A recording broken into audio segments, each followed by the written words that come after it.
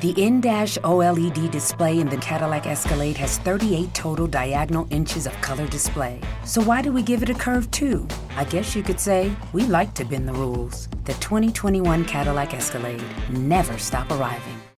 Regina King for Cadillac Escalade. Let's say you make it to the top. What's next? Relish in the glory of your accomplishments? Okay, sure, for a minute. But then you move forward. Take the 2021 Escalade. Cadillac's newest arrival is more than just a celebration of iconic luxury. It's the most technologically advanced Escalade ever. Because arriving is just the beginning. The 2021 Cadillac Escalade. Never stop arriving.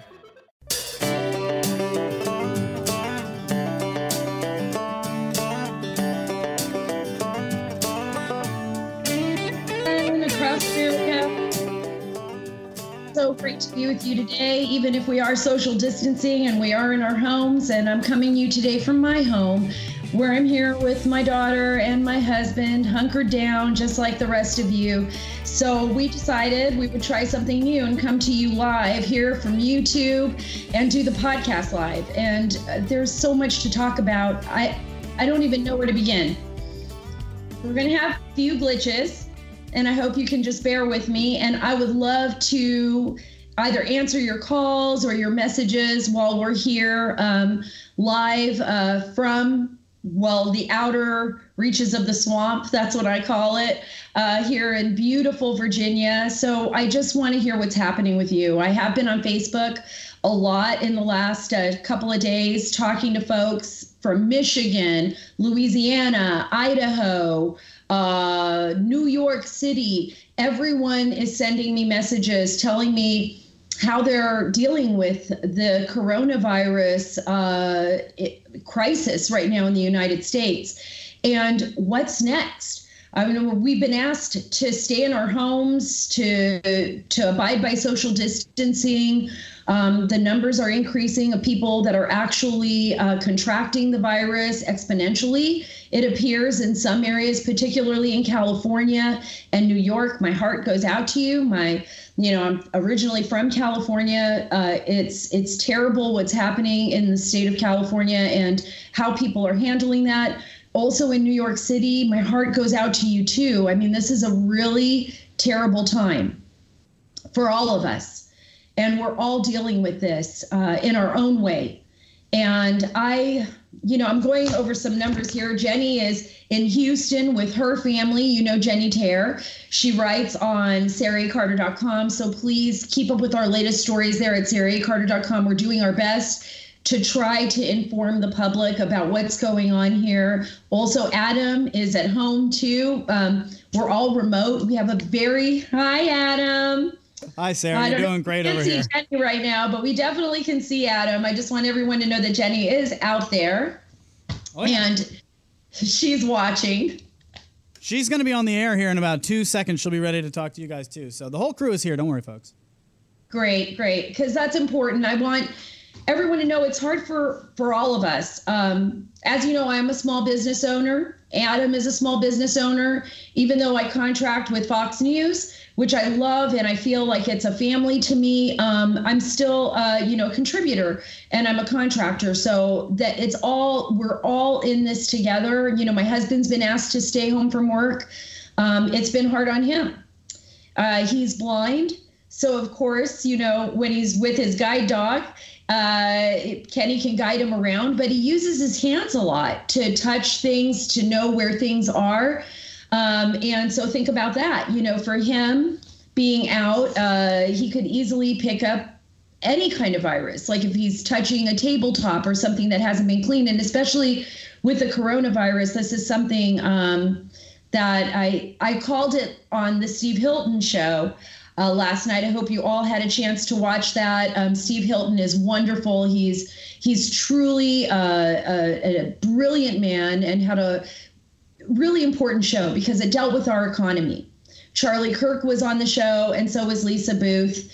It was a show that focused on what are we doing now and what's going to happen at the end of this 15-day mark. I believe we're in day 7. Am I right about that, Adam? I'm going to fact check that. I think it's 8. Mark? I think it's 8. Yeah, so we're, almost halfway through it. And what's going to happen to our country? We've seen the numbers soar as far as unemployment. We don't know a lot about this virus. Remember, there's still a lot we don't know. The numbers are very skewed coming. I don't trust the numbers from China one bit. I don't trust the numbers from Iran, actually, one bit. We've seen evidence of crematoriums, of mass graves.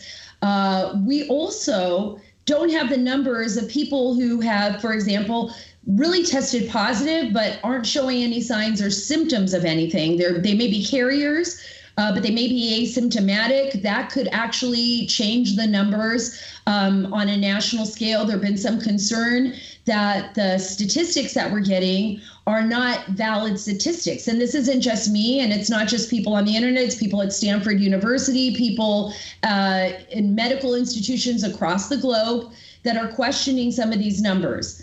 There's also a lot of concern right now, and I'm especially concerned about this, where we're seeing a rise in younger people being hospitalized with coronavirus, and some of them very severe. There's a report of a 12-year-old girl in Georgia who is battling for her life right now with coronavirus, and she has no underlying symptoms that would have made her more susceptible to the virus. So it appears that the virus in her is what is causing all of the complications, and she's in the ICU. And I pray that everyone just prays for this poor child in Georgia and for everybody else across this country who's battling this virus. But we need to have facts. We need to know what's going on, and that's what's important for me. Also, the national security implications of this on our economy. This is huge, because when we think about this, and we have to think about the scale of this, what will this pandemic do to our nation, to our global economy as well in the next, coming months? I mean, how long can people actually be hunkered down, right? On Steve Hilton's show the other night, we talked about this. I specifically stated, that this is what national security experts describe as a black swan event. It's an event that comes out of left field, totally unsuspected, that turns everything upside down, that changes the way we operate, that actually changes our society entirely. And that's what this is. This is a black swan event, and it's very frightening because we don't know how it's going to play out. First of all, we do know that people are going to die, and that's horrific enough. Even one person dying from this is terrifying. But we also know that, people do get sick, people do die. That's what we are. We're human beings. We're mortal. We're susceptible to viruses. I've traveled all over the world, and I've, experienced what it's like for people that live in conditions where they don't have access to medical care. It's tragic and it's terrible. But we also have to think about the national security implications of our economy being ripped apart, turned upside down. How will our, enemy actors in other nations, how will other nation states take advantage of this? How will we handle this as a nation? What does it mean to have social distancing? And maybe to continue in areas where people can go to work and can go to restaurants, at the end of this 15-day mark, where they're not seeing cases as high as we're seeing in New York or California. Now, I'm not a doctor. I'm not suggesting that you do anything against what is being recommended by the administration right now. I think we really need to listen to medical professionals. But I also think we need to ask questions. We need to have a better understanding of where this is going, because for a lot of us, we don't. And the majority of people are asking me questions every day. They're saying, what's happening here? How long is this going to last? What's going on? Well, I don't know. I'm trying to figure out those answers too. How powerful is this virus? Do we know everything about it? Let me give you an example. I was on the phone yesterday with a man by the name of Mirko. He is one of the provincial council members in charge of handling the coronavirus in Taranto, Italy. It's right on the border of Lombardy, the province of Lombardy, which everybody knows has been the worst hit province in Italy with the virus. Death tolls skyrocketing for them there, particularly with their elderly and people with underlying conditions. He was saying that, they had basically acted too late. That was his warning. We didn't shut things down early enough. We acted too late. The government did. In a sense, the Italian government got no assistance from the European Union for ventilators, for medical gear. There's a big debate now especially in Italy. What is the government doing? A lot of people say it's a leftist government, but that the European Union basically abandoned Italy. And what we're seeing right now is the Chinese and the Russians have come in, offered doctors, offered assistance, because the Italian government has basically had this divide with the European Union. So here we see actors like China, who, this is where the virus emanated from. The virus emanated from someplace in Wuhan province. We know this. This is a fact. And now the Chinese are trying to play, even though they've hidden everything from us, even though they've removed all foreign reporting from China, they're trying to say that they have no cases right now. They're trying to say they have no cases right now of the coronavirus. I don't believe that. And they've removed all foreign reporters from reporting the truth. And basically, Chinese journalists have disappeared. They've just disappeared. We don't know where they are. Citizen journalists that were trying to report the truth, we can't find them. The people that I was retweeting on Twitter, gone. We don't know where they're at. And now the Chinese are trying to play the good guy in Italy, saying, okay, well, we're going to send some doctors. The Russians are sending doctors. They're trying to build some relationship with the Italians to fill in that void when the Italians felt abandoned by the European Union. We have to be very careful with how enemy actors are going to behave. It's the reason why, and let me give you guys some numbers, and I'm going to just read from the trusty notes I have right here. And remember, these numbers are changing all the time. They're changing all the time. Let me give you some numbers. Worldwide, right now, what we have is 349,211 confirmed cases, which, remember, these numbers are all over the place. They haven't tested everybody in the world. So these are confirmed cases of what has been tested. 15,308 deaths.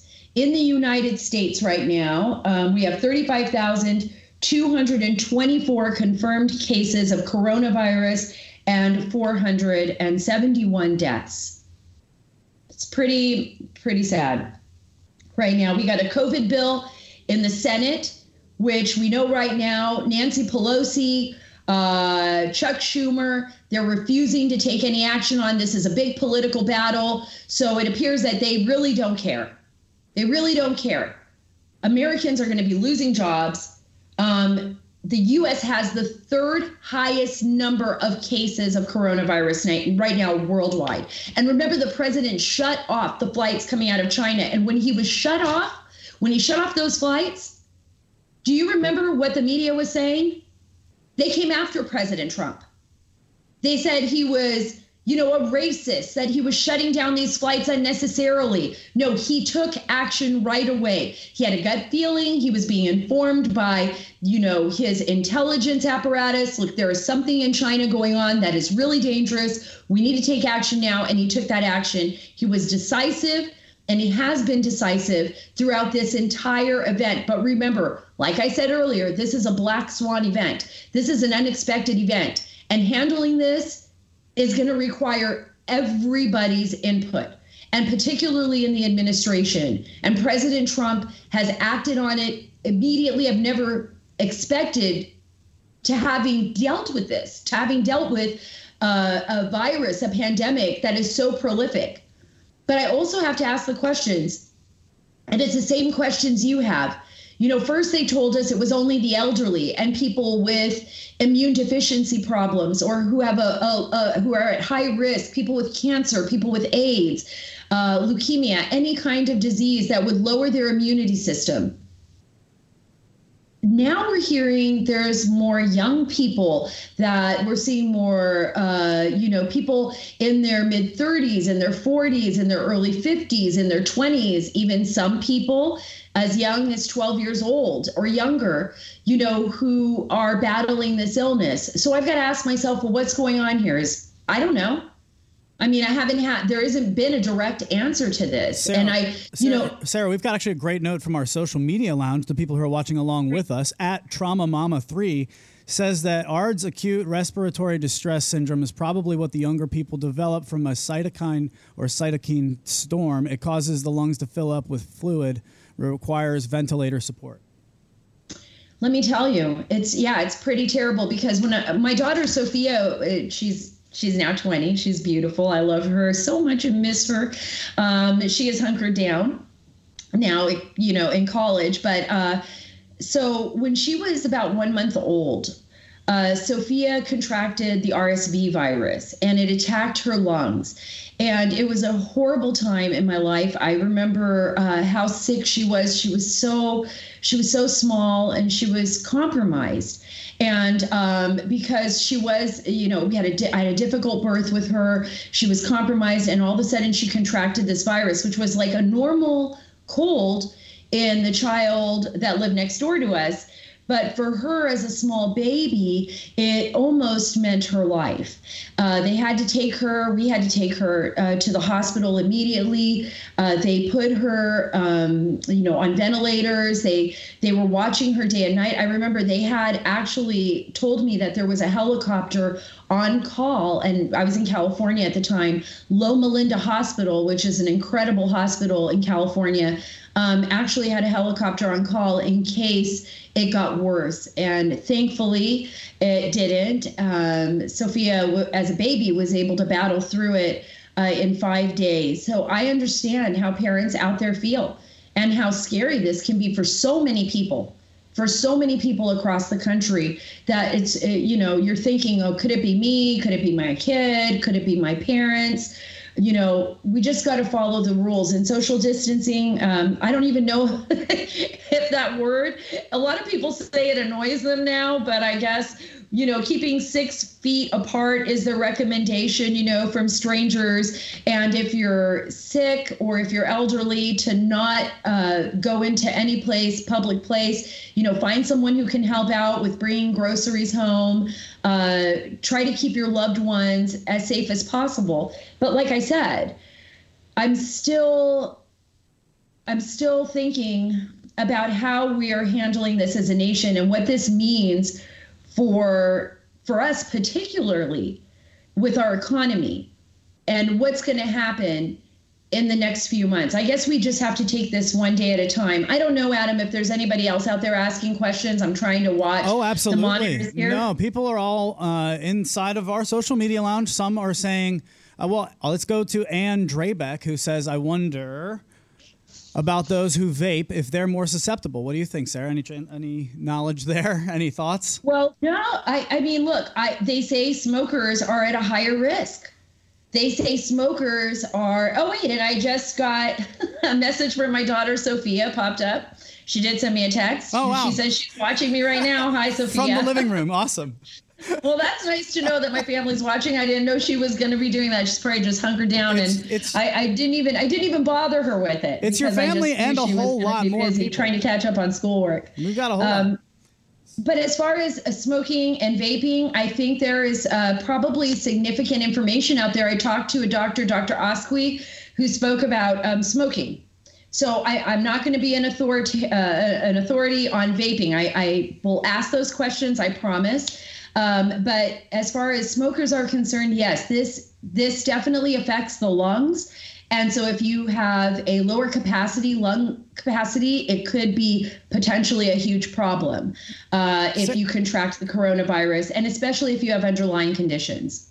Sarah, I was listening to someone talk about how they have a brother who's in a hospital. And I think whatever, everybody can benefit from this. Basically what they're saying is they were able to do some autopsies from people who have died in China now. They're at that point, and mucus is hardening in the lungs, and then won't let you get medicine to the lungs, and that's what's happening. So they're saying if you can drink any kind of hot liquid every 20 minutes or so, it's really helpful for anybody who's listening right now.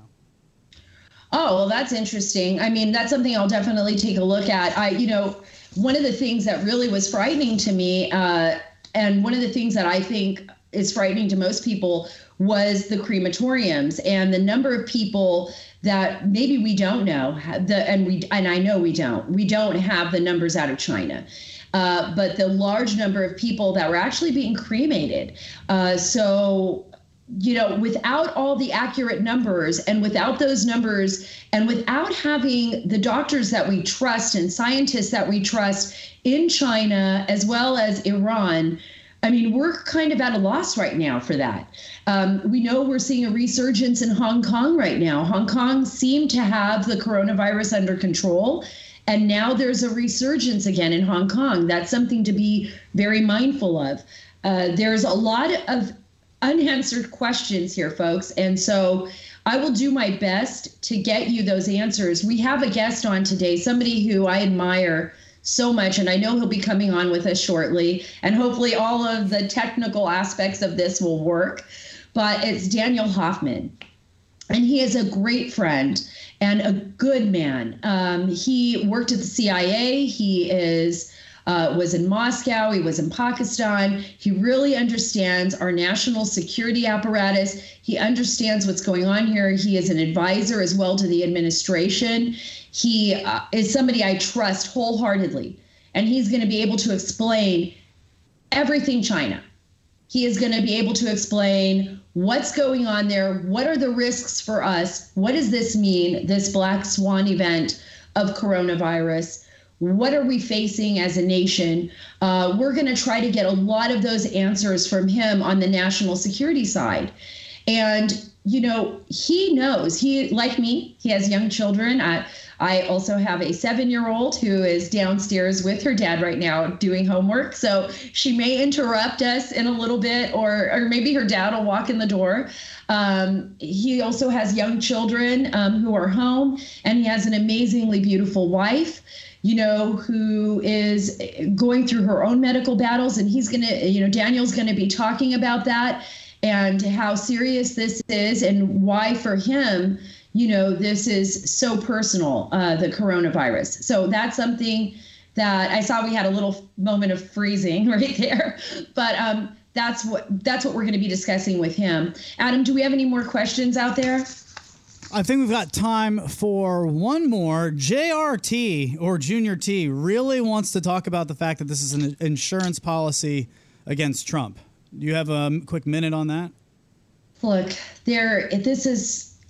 we don't know what's happening here. We do know, as far as I'm talking on the Democrat side, could they be taking advantage of this pandemic for their own purposes? Yeah, I believe that that's actually what they're doing.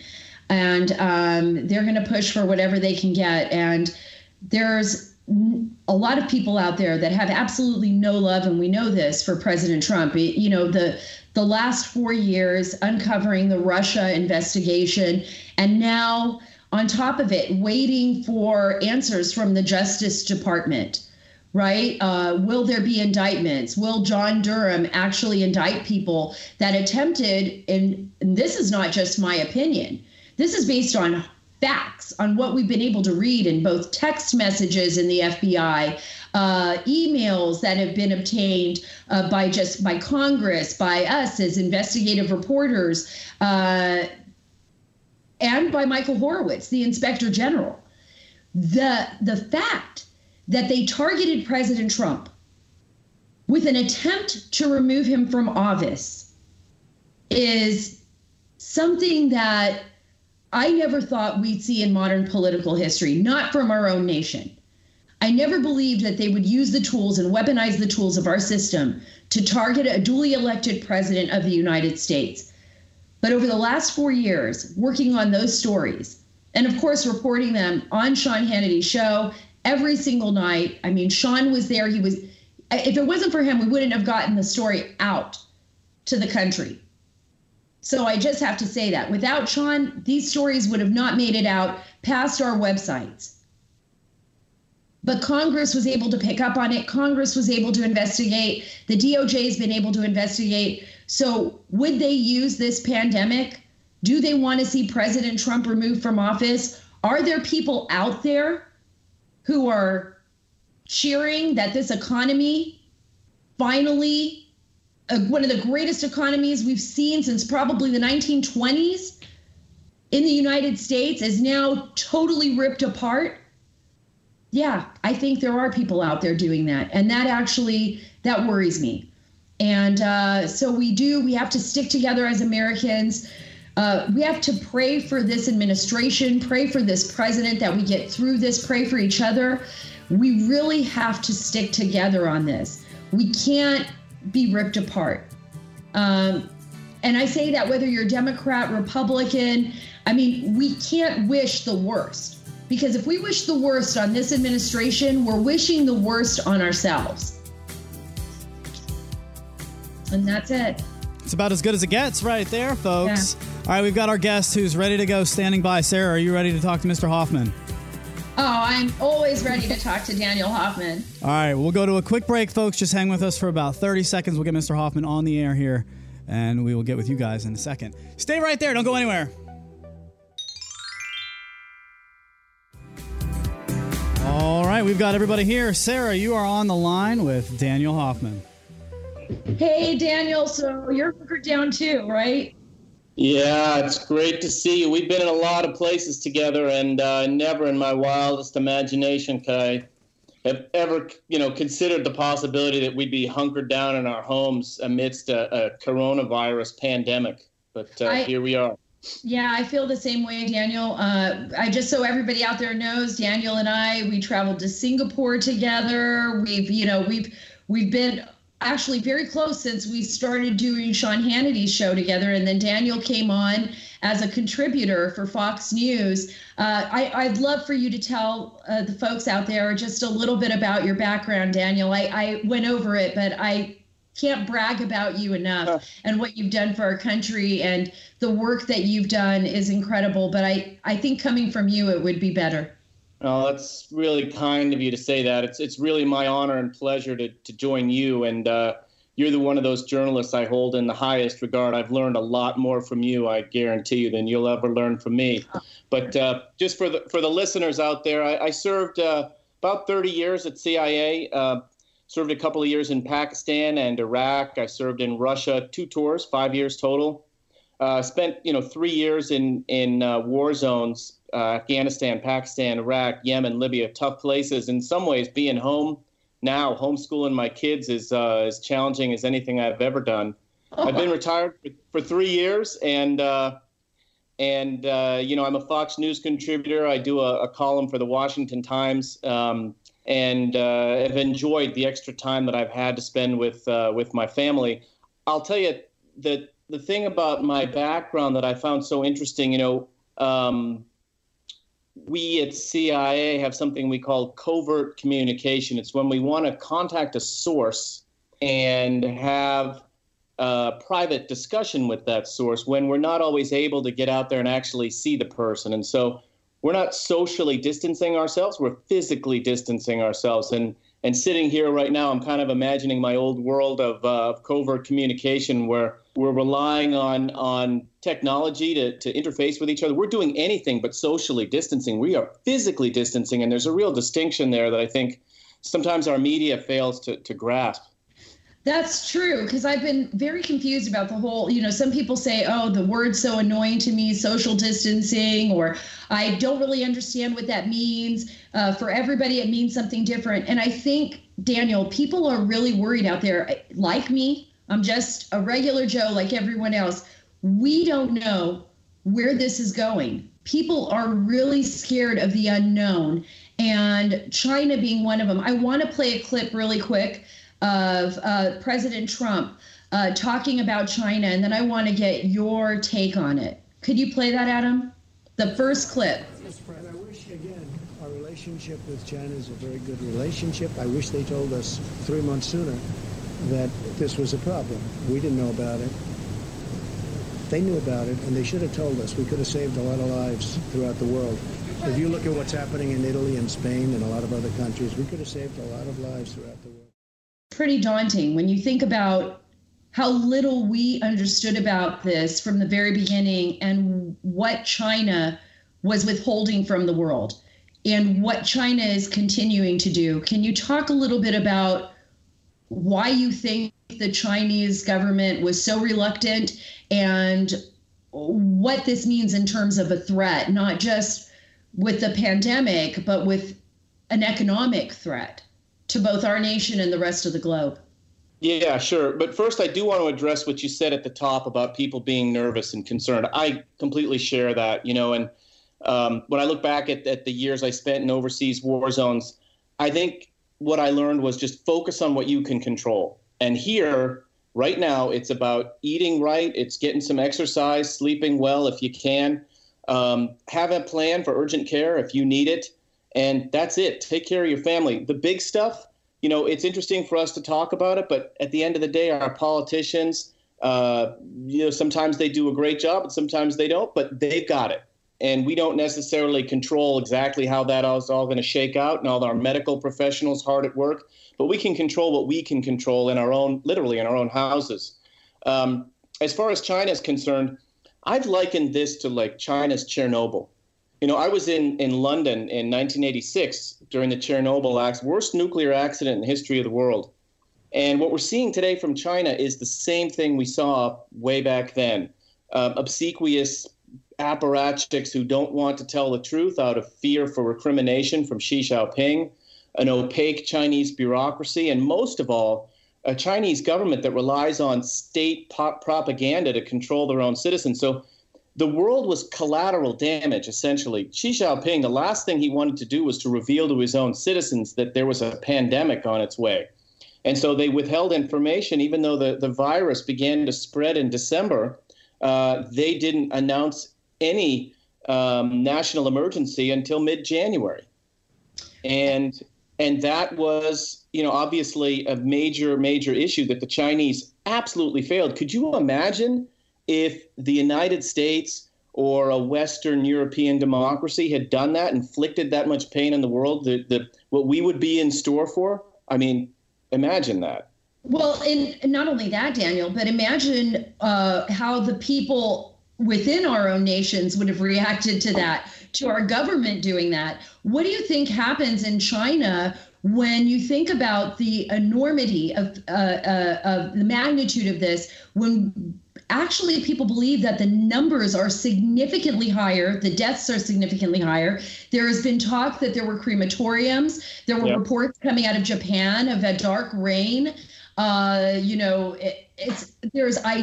Right now, there's a lot of evidence pointing to the fact that the Chinese have not been forthcoming. The Chinese government has not been forthcoming. So what's happening, do you think, inside Xi Jinping's own nation? I mean, the people have to be realizing at some point or another that this government, or maybe not. I mean, maybe they're so used to being controlled under a communist government that this is just another set of controls with the propaganda that they've pushed out.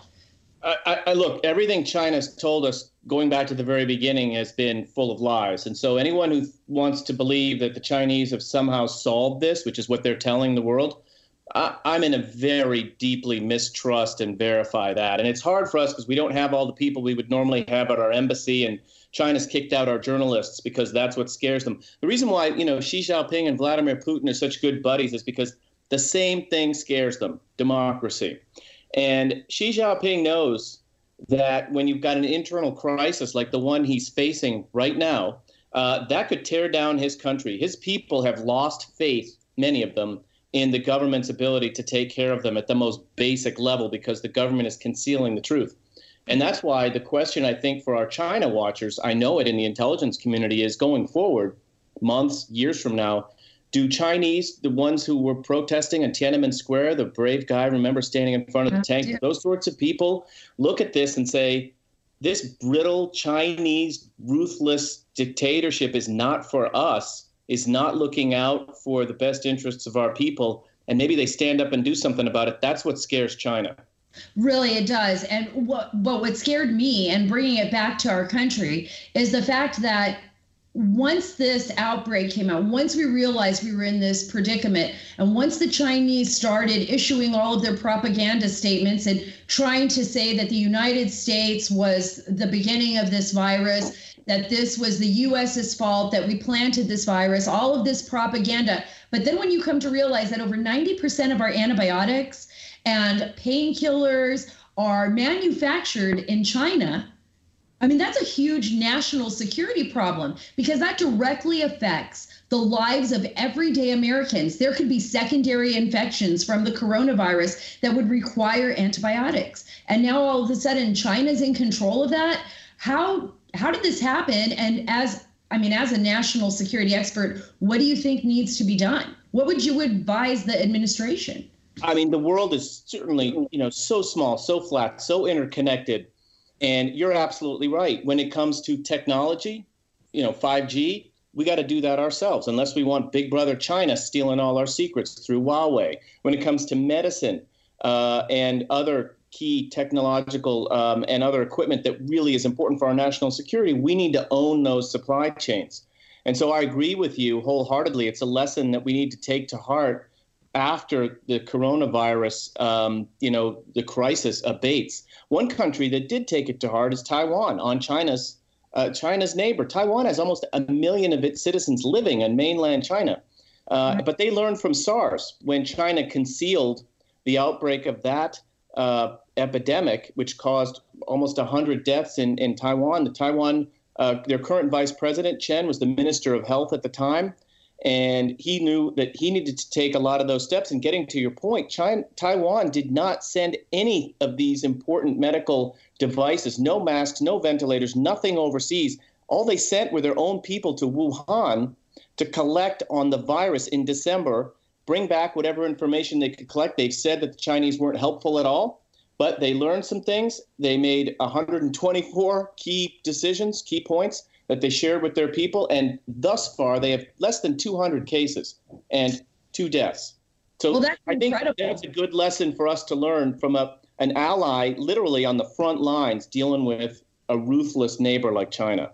Well, and this is the thing about this virus. We really feel like we don't understand it. I mean, I think publicly we hear our medical professionals, we hear the administration talk about it every day, doing, I think, what is so important, informing the public every day, the Corona Task Force, so that people are aware of what's going on.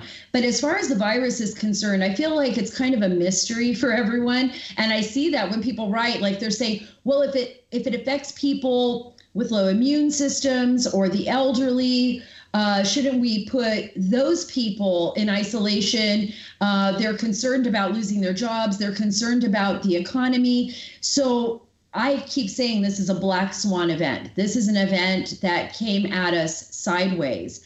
What would be your answer? I mean, if you were sitting here, we were analyzing this together, what do we need to do to move forward? What are those key lessons that maybe Taiwan, that we've learned from Italy, from our ally in Italy, and how they have suffered so tremendously from this virus? What are those lessons learned that we can take forward and maybe have some? Yeah, I mean, I think, this is globalization. You can't stop it. When something bad happens far away, whatever it might be, if it's terrorists plotting to kill us in Afghanistan, which is why I've always said we need to have some people there, not building girls' schools, but hunting down terrorists and, if needed, taking lethal action against them so that they can't plot against us here. Or it's a pandemic, a risk of a pandemic. We need to be collecting on that with our health professionals and our intelligence community, because the Chinese have been hiding this. So that's an intelligence collection requirement, understanding what China's doing or not doing. And obviously that's of tremendous, tremendous concern going forward. I mean, we have talked about the possibility of biological weapons or pandemics and being prepared to deal with it. For me, there's an issue here with the economy and with healthcare. Obviously, our economy is being shut down right now, and we're going to reach a tipping point where we got to get people back to work and take the health risks of doing so. We're not there right now. We need to save people. We need to understand what flattening the curve means, staggering the number of cases over a longer period of time. What bothers me in particular, and I don't want to sound like some old, crusty man here, but Millennials are the ones, getting back to what I said at the beginning, they got the most sophisticated, regular use of social media. Use it. You people, they love to get on their phones and text each other and phone each other. That's what you got to do for the sake of all the people who are at risk from this virus. My wife's one of them. She's been battling cancer for 3 years. So my two boys and I are ruthless about making sure that we don't become carriers, even though, we're not in a high-risk category, arguably, but we still don't want to get it. Right. I don't want older people in my neighborhood to get it. And so if you want to flatten the curve, millennials, do your part. You've been given a lot growing up in the United States. Now's your turn to give back. We're not asking you to grab a rifle and go, fight the Battle of the Bulge like our grandparents did. Mine did. I got family members who fought in World War I and World War II and Korea. They did their patriotic duty. All we're asking is stay home. Stay home so medical professionals can do their jobs for now. And you're right, it's hard because there aren't as many known facts about the virus. But what we do know is we got to avoid touching each other and staying close to each other and emphasizing physical distancing while we learn more about it, and knowing that our health professionals, Dr. Fauci and his team and others, are doing the best that they can to find a way out of this with a vaccine.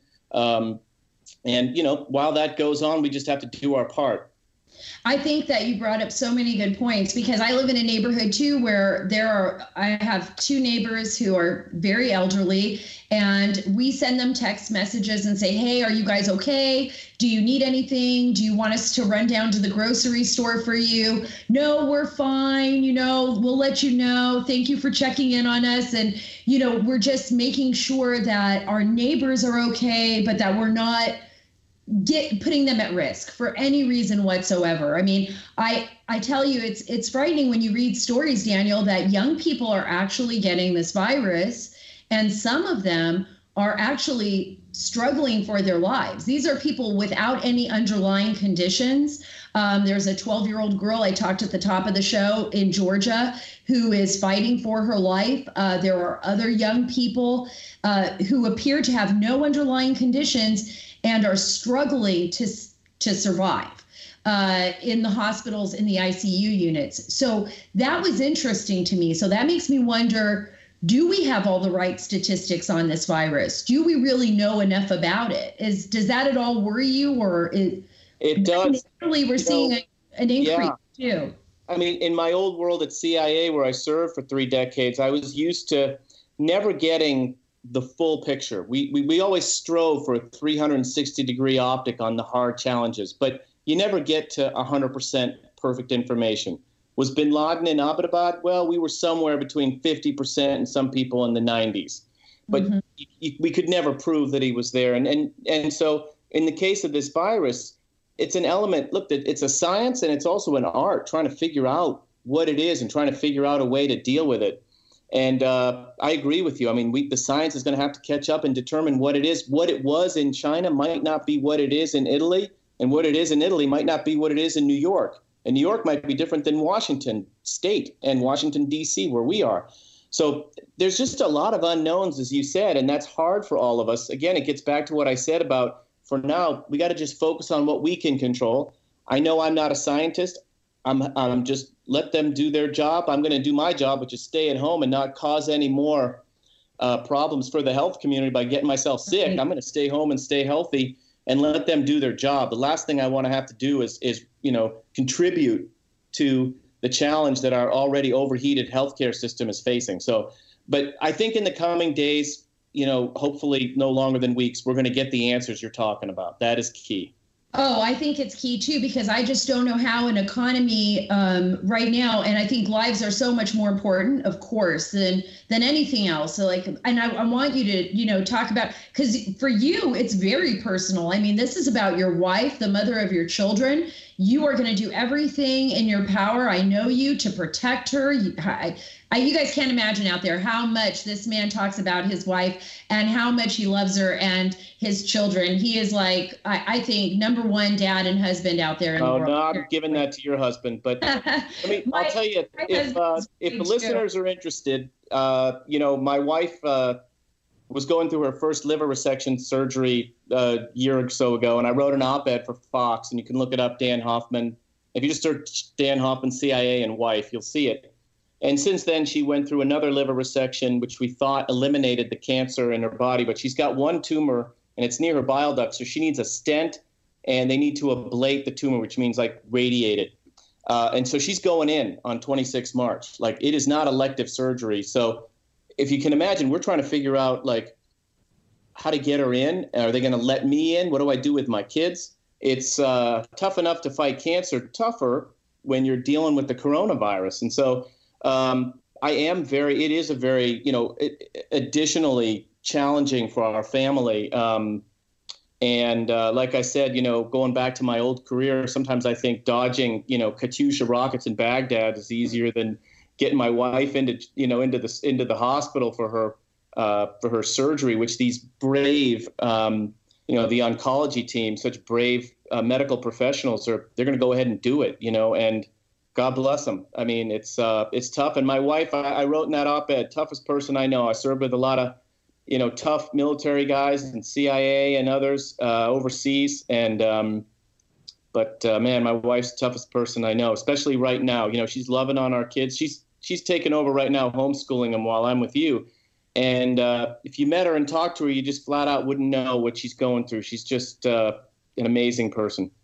Yeah, she really is an incredible human being. Every time you talk to me about your wife, I'm thinking like that's somebody I want. If I'm going to emulate someone, it's going to be somebody like that. And, it's the same thing like I say with my husband or anybody that's going through something, struggling in their life with either a disability or an illness, that fights back and wants to live and loves their family and does whatever they can. And I think that's such an important point for us right now as a nation. You said it so well, Dan. We have to work together to combat this. We have to work together to pull through this. And I know there's so many people out there that are frustrated, that are worried, that may not have a job tomorrow. There are people out there that are really terrified of what the future holds. But I think you brought up a great point. We have to do this one day at a time, and we have to count on each other. So, if you have a neighbor, if you have a friend, if you have a family member, go out there, reach out to them, talk to them, let them help you, lift you up, right? If you're having a hard time with this, that's what you can do. Yeah, I couldn't agree with you more. And I'll tell you, it's a time for reflection, I look back at my CIA career we talked about. I'll tell you what the greatest thing I ever did was walk in and get fitted for disguise on the particular day that my wife was coming to do my disguise. My wife was a disguise technician. I was going to bring that up, but I didn't know. Yeah, well, she about it. This is the listeners, I'm sure many of you folks, watch The Americans or Mission Impossible. We met John Voight during inauguration week, and we had a great, discussion with him, and the person who introduced us said, "Oh, this is Dan. Dan worked at CIA." And John Voight looked at me. He's got a lot of presence, and he said, "Thank you for your service," or something like that. I said, "I'm okay. You got to talk to my wife because your Mission Impossible disguises were pretty good, but frankly, my wife's were better. She worked at CIA, and that's what she did, and that's how we met." And they went off and chatted for 10 minutes together. But that's what she used to do. She could make you, Sarah, look like anybody, and same with me. But it's so awesome. It's awesome, and it was completely by chance, that she was the disguise technician who kitted me up, before I went to Russia. And at my retirement ceremony, I told her. What did you look like? Can you give me just a little bit of a description of what she did to your face? So she did a lot of different things. So what she did was she came out and she looked at me and she talked about the different things that she could do. Some of them are like what you see in the Bourne, the Bourne Supremacy and those other movies. Quick change disguises that, you might put a hat on with some hair in the back or glasses, things that you could do quickly. And other things are live-in disguises where you change your appearance for the long run. And those are things that are not super hard to do either. And sometimes they're masks that look like Mission Impossible or The Americans. But again, frankly, what we used was better. Now, The Americans is pretty good, but I would say we're even better than The Americans. So, a little bit of that Houdini and a little bit of when we're, doing brush passes in the streets of Moscow, passing something to a source or the source passes something to us, and a little bit of Hollywood where you're trying to make people up to look a little different than they do. The only things that are hard to change are, your height. You can change somebody's weight. by giving them, extra padding around their midsection. Yeah. And if a woman is tall, she could look like a boy. And if a boy is short, he could look like a girl. I've seen both. So it's pretty fun. And I will tell you, during these trying times, I remember master of disguise. It's 100% right what you said about coming together as families and friends. I was in Boston in 1978 during a massive blizzard. We were home for 2 weeks without power, and all I did was shovel and hang out with my family. But we reveled in those times together, and we did a lot of talking about what matters, and I think that matters. Look, people can have, there's a lot of things that we can do together. Some people are religious and they want to pray together, and other people just want to remember family times, look through the old, scrapbooks together, and in our case, homeschool your kids. I'm sure you're doing the same thing. Oh, yeah. I have so much appreciation for her teacher. I'm just going to do a shout out for all the teachers out there and medical professionals, because right on are now my superheroes. It's incredible how much homework. Our teacher, one of them was online with my older son today. They're just, what they've been able to do using technology. Look, this is the best of times and the worst of times all wrapped up into one. And I feel like, for me at least, and I don't want to be presumptuous about what other people are going through. Everybody's got their own challenges in this, but I'm just trying to grab whatever I can that's the good of this, and that's all. We're going to get through it, and 2 years from now, we'll look back with a little bit of time and distance. You and I, maybe we'll do a retrospective about what we learned when we're not in the moment. Right. And that'll be good. And that'll be okay for all of us. It's a good thing to do. Dan, I love you. I love your family. Right back at you. Stay safe. You too. Stay healthy. Know how much I appreciate her letting me take you for this, 30 minutes on our YouTube here at the Sara Carter Show. You're a great friend. I will be praying for you. I think about you all often, and I'll be talking with you shortly. All right. So take care. Thanks so much Stay for healthy. joining us. Yeah, you too. Same to you. Okay.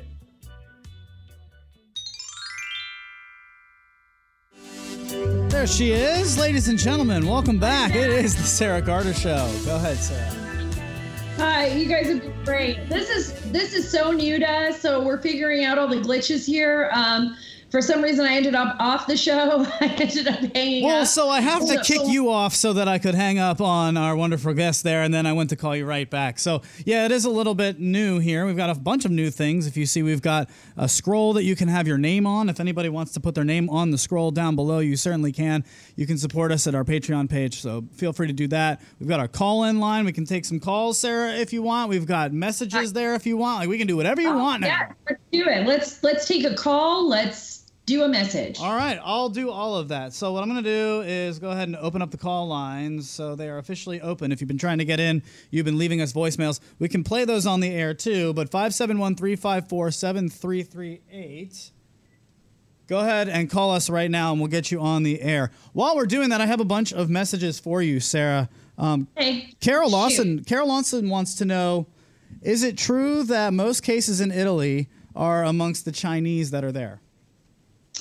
No, I haven't heard that, and I don't think that's accurate, Carol. What I have heard, and I did speak yesterday to a gentleman by the name of Mirko, who is in charge of coronavirus response he's a council member, governor of Trento, near Lombardy province, which has been the most affected. And actually what's happened right now is that the caseloads of people that have been infected are mainly the elderly, a lot of people with underlying conditions, he said, but it's actually been horrific for the Italian people, particularly in that area, in that province of Lombardy. We do know that the Chinese do have a large stronghold in Italy, particularly when they brought so many people from China for manufacturing into Italy. There's a lot of issues there. Right now, there's concern that the Chinese government and the Russians are making their way into Italy now and offering assistance just because the Italians felt that they had been abandoned by the European Union. But as far as those that have been infected, I'll look into this a little bit further. But what I have heard, and this is directly from Italy, a friend of mine, Roberto, who's there, another man that I spoke to yesterday from near Lombardy, the majority of cases have been the elderly, people with underlying conditions. Sara, we've got a call. That's perfect. We've got a call on the line. Caller, who are you? Where are you from? And what would you like to say to Sara?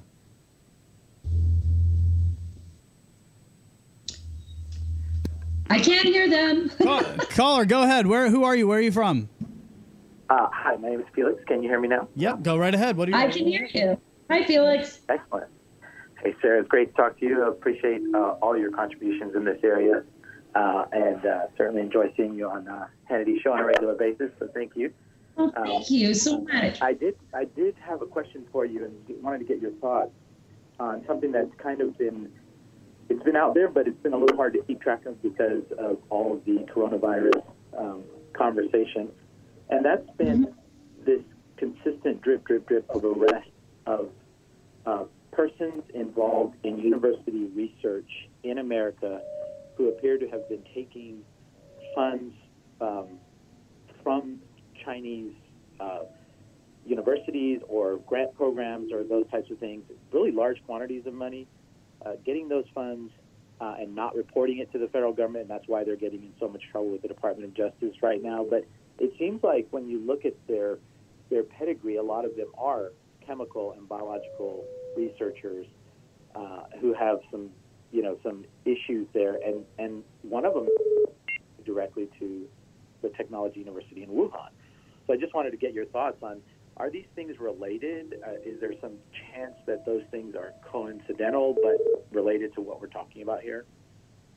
I got to tell you, Felix, I think you brought up just such an important, and I hope I'm remembering your name correctly, Felix, but such an important question, and many questions are actually wrapped up into there. This is a concern. I've had this concern for years. Even when I was at the Washington Times, I had sources that were talking about this, that we have people within our university apparatus, people with access to biological and chemical compounds that are connected to overseas, to nations that are threats to our country, and also the fact that a lot of these grants have come to some of these universities. And what is that connection, and why didn't they report it? Does it have any connection to the Wuhan virus right now? I have no idea. I know this is something that probably our intelligence apparatus, like Daniel Hoffman, people like him who are working now at the CIA and working in other levels of our intelligence community are looking at. They want to know about this virus. They need to understand it more. We don't have any answers. And for people out there who, I remember when Senator Tom Cotton questioned the fact that, there's a Wuhan laboratory, that there is a possibility that maybe the virus escaped from there. That's not a conspiracy theory, by the way. That's something that's very plausible that could have happened. We just don't have the answers. We do not know where this virus emanated from. And as far as people taking grants, we've seen this with China.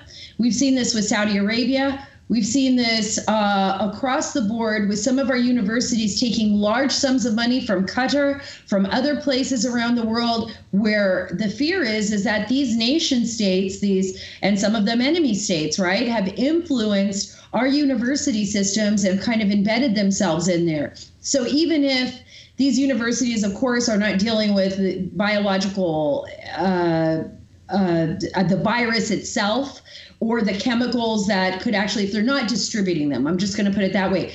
The fact is that they can be influenced by these countries. And we also don't know, for example, and we've seen this in the past, where these countries have actually infiltrated with spies in our system. So we have to be very careful about this. We have to be very wise about how we approach these situations. And I think now that we've seen what's happened with China, in particular, the fact that the majority of our antibiotics, the majority of our pain medications, our ventilators, our medical equipment, our masks, particularly our masks, are made in China.